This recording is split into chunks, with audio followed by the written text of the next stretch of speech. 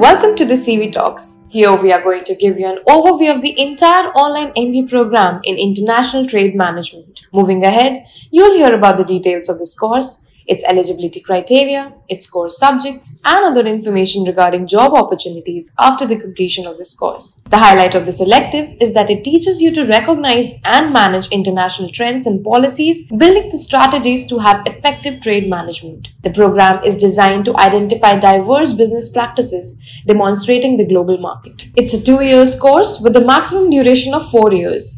The extra 2 years is provided to give flexibility to its candidates hailing from different spheres of life. The major subjects that this degree comprises of are international marketing, international finance, strategic management, and international foreign trade. For being eligible for this course, the candidate should at least be a graduate from a UGC recognized university. There is no entrance exam for the admission of this course, and the fees might vary from 50,000 rupees to 3 lakh rupees approximately. However, being a unique course, only few colleges offer this, among which NMIMS is one of them, which costs 35,000 rupees per semester.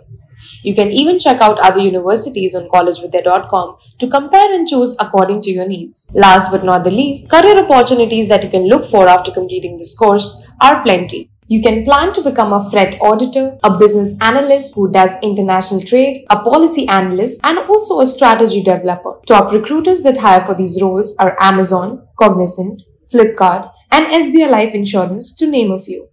I hope this podcast gave you an insight of what this specialization can offer.